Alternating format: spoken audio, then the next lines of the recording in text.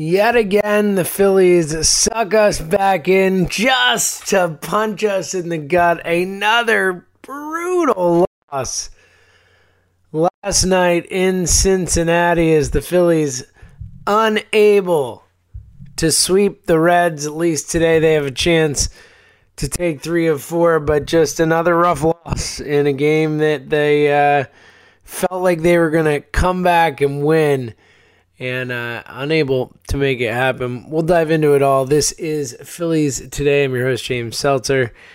It is Thursday, September the 5th. Day game today, an early start, 12:35 start. So short show today as we will get set for the game today. We'll look at that coming up as the Phillies will close out this 4-game series in Cincinnati. Jason Vargas will take the hill against Sonny Gray. Sonny Gray having a really nice season for Cincinnati, so hopefully Vargas brings his A game, which he's been good more often than not, but definitely coming off his worst start as a Phil. So fingers crossed. They have to win today. I mean, there's not even a question about whether they can or cannot win today as they fall yesterday 8-5 in a really frustrating game from a number of angles, but first and foremost, most importantly, a game where they fall down 5-0 early. Aaron Nola just didn't have it. The worst Nola start we've seen in a little while. Nola only lasts 4 innings,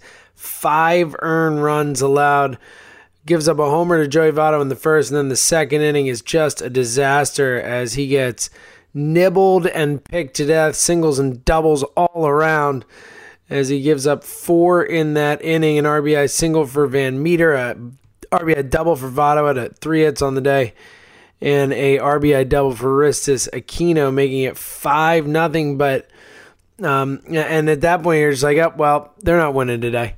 They just don't have it. But then they storm back, and they give us a hope. Logan Morrison, a 2-run shot in the 5th. JT Realmuto, another 2-run shot in the 5th. And then in the 7th, it gets really exciting. Jay Bruce comes in and pinch hit at bat against Michael Lorenzen. And then what does he do? He goes yard. A pinch hit home run for Jay Bruce. Exciting to see Bruce back hitting home runs for the Phillies. It feels like it's been a while. As exciting, you're feeling it. It's 5-5. I honestly couldn't believe it. I was so psyched. I really was. I couldn't believe they had pulled me back into a game that had just felt so lost just a short time ago. And then, of course, in the bottom of the 7th, Jose Iglesias goes yard. And it's 6-5. And that was all she wrote. Jose Alvarez, who's been so good, ends up getting the loss there, giving up the run. Blake Parker would allow 2 more in the 8th as that same Michael Lorenzen who gave up the home run to Jay Bruce ended up hitting a 2-run homer. Isn't that great? As he's one of those hit pitchers who hit as well or better than they pitch guys. But it was just a really frustrating loss because it would have been a frustrating loss if they just got boat raced, if it was 5-0 and they just it was over. But the fact that they battled back, and again, I'm not saying frustrating from the fact that I appreciate that they battled back. I'm happy they just didn't lay down. I really appreciate that. But it still makes the loss more tough to handle as a fan, As a fan, you're sucked back in. And it's almost like it's a microcosm of this season, a season where this team is just, as we talked about ad nauseum, just continues to suck you in and get you excited and say, here's the run. It's actually going to happen. No, seriously this time. No, we really mean it this time. No, Bryce Harper is hot. This is the time it's going to happen. Blah, blah, blah, blah, blah. And it never happens. It never happens. I mean, look at where we are in the season. It's crazy. It's crazy to think about. There's only 24 games left this season.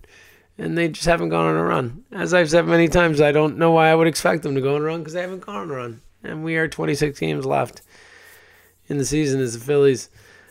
Just a really, really, really bummer of a loss as they fall back to 6 games above 500, below that 7-game threshold that they just managed to reach for a day. But they fall back, and now they are 3 games back of the Cubs, which is just great. 3 back with 24 to play is, how do they say it? Less than ideal, I think, is the phrase that we're looking for. Yesterday, just a frustrating loss. A number of other things involved too. Again, Aaron Nola, just a real bummer of an outing. As we've talked a lot about how you feel like Nola has to be the guy who every time he goes out there, he gives it to this team and he lifts them on his shoulders, and it just hasn't been the case. And he's been good like last start, but against the Mets where he pitched great, but ultimately couldn't get through 7, which was a bummer and frustrating, a worry. But also they don't give him any runs for it, and it's 11-1 before you know it. So yesterday, frustrating because Aaron Nola didn't have his stuff. And then for the team to battle back when Nola had his bad stuff and gives up 5, and the team to tie it at 5-5 and then lose is just the worst. Some other worst from yesterday, how about the fact that Corey Dickerson pulled up lame after a single, and it seems like he has a foot injury of some kind. Of course, Corey Dickerson, right when we're all finally like, yeah, Corey Dickerson, that's our dude. I trust him in a big spot. He's my favorite freaking Philly. I said that other than Bryce Harper, he's the number 1 guy I would trust in a big spot. Pulls up lame. Who knows? With our luck, he'll be done for the season. Let's hope he's not. We need Corey Dickerson. He is so important to this team. It's crazy to think about that he wasn't on the team before the trade deadline because he's been such an important part and such a good hitter for this team. So big time fingers crossed. I hope Corey's okay. We need Corey Dickerson. Some other things from the game. Mentioned Michael Lorenzen before. Michael Lorenzen, how about this? The first person since the Babe Ruth, who has hit a home run in a game and got a win in that same game in 1921. How about you? Isn't that great that the Phillies were able to facilitate that? Who doesn't love that? Who doesn't want to be on the other end of that, right? I mean, it's a beautiful historical moment. Yes, I'm in a great mood. Adam Hazley did one highlight of the night when they were down 6-5 already, but it could have been more. Freddie Galvis, a home run ball to center, and Adam Hazley with a top 10 Sports Center type play as he goes up and just snatches it out from over the fence. Just an outstanding play from Hazley. It was awesome to see. Really the highlight of the night when you look back on it. Certainly one of the highlights of the season, one of the best defensive plays of the season for the Phillies and potentially in all of baseball, but certainly for the Phillies. That was just an awesome catch. Really, really nice to see a Phillies outfielder make a play like that. A center fielder, I should say. Price has been pretty good. But it was a nice highlight again, ultimately, in a losing effort, which is frustrating. One other note, JT Realmuto last night, when he hit his homer, tied his career high in both home runs and RBI with 21 and 74, which is nice. Gavermi also this season has career highs in doubles, walks, runs, and runners caught stealing, as we know, as he has been a freaking monster in that department. But nice to see Realmuto, who has been quiet at times this year, but has certainly turned it on over the last month or two, and nice to see him the numbers really start to reflect that, as he's just been awesome. He's been a great player for this team. I don't think everyone who watches this team every night knows how awesome that guy is and how great he's been and what a warrior is. He plays every night. It's like crazy. He saves us from Andrew Knapp. From that alone, he should be given some sort of medal. But just the defense has been just so impressive. I mean, wow. Has that guy been impressive defensively? And obviously throwing out base runners, he has been prolific in that spot. And the bat has come around. And also what a great base runner. He's so fast. He could steal bases for you. He's just a really versatile guy to have at that position. You don't see a lot of guys like that at the catcher position. Certainly not anymore. And he's a real asset. He's a really good player. And I would guess they work out a contract with him this offseason. Something that'll keep him here for the next 3 to 5 years. Obviously, it's an interesting discussion, though, because it's not just a no-brainer in the sense that, the years of it, because you don't know how long he'll be able to catch for. I mean, so much of JT Realmuto's value is the fact that he's a catcher, and the fact that not only is he a catcher, he's the best defensive catcher in baseball, at least this season for sure. I mean, when you think about it that way, I mean, that's like such a huge part of his value. If he just has his offensive numbers and base running ability and all that at first base, I mean, that's not nearly as valuable a player. So it's an interesting discussion. He does look like the kind of guy who will age well, played shortstop earlier in his, minor league career and all that. So he doesn't have the same type of miles a lot of lifetime catchers do. But it's something you have to consider. If you're going to go 5 years, do you think he's 29? Is he going to be catching in 5 years? I don't know. He might be there, guys. Look, Yadier Molina is like ageless.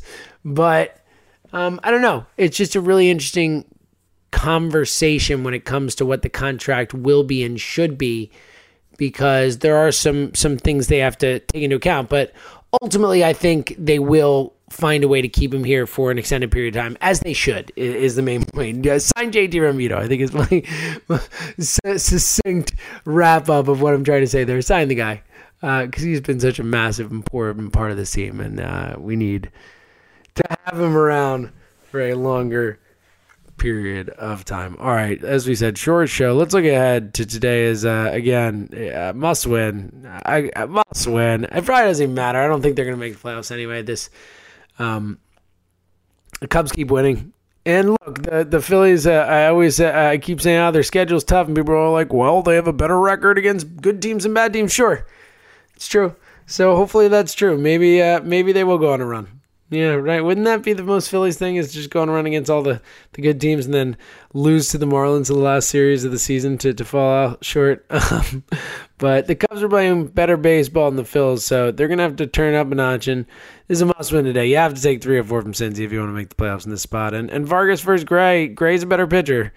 So the Reds have the advantage there. So the Phillies need to figure out a way to get something done offensively, and Jason Vargas needs to bring it. And then, look, the Phillies go right to New York, a team that just took 2 or 3 from them. And, you've got Eflin versus Matt, Smiley versus Stroman, Velasquez versus Syndergaard as of now. I mean, those are definitively, I would say, 3 pitching advantages for the Mets. At least the Mets, Eflin one is close to the way Eflin's pitched recently, but I'm still not ready to jump in with both feet on Zach Eflin is back and all that. But the Phillies are going to have to win some games without the best pitching matchups, shockingly, because they don't have good pitching at the starting pitching spot. And when Nola can't give you a win, it really makes it harder. So today against the Reds is a legit must-win game, at least in my eyes. So hopefully they can do it. Either way, we'll be back to talk about it, possibly lament it, or hopefully celebrate it tomorrow, and to look ahead to a big weekend series with the Mets. So until then, thank you for listening to Phillies Today right here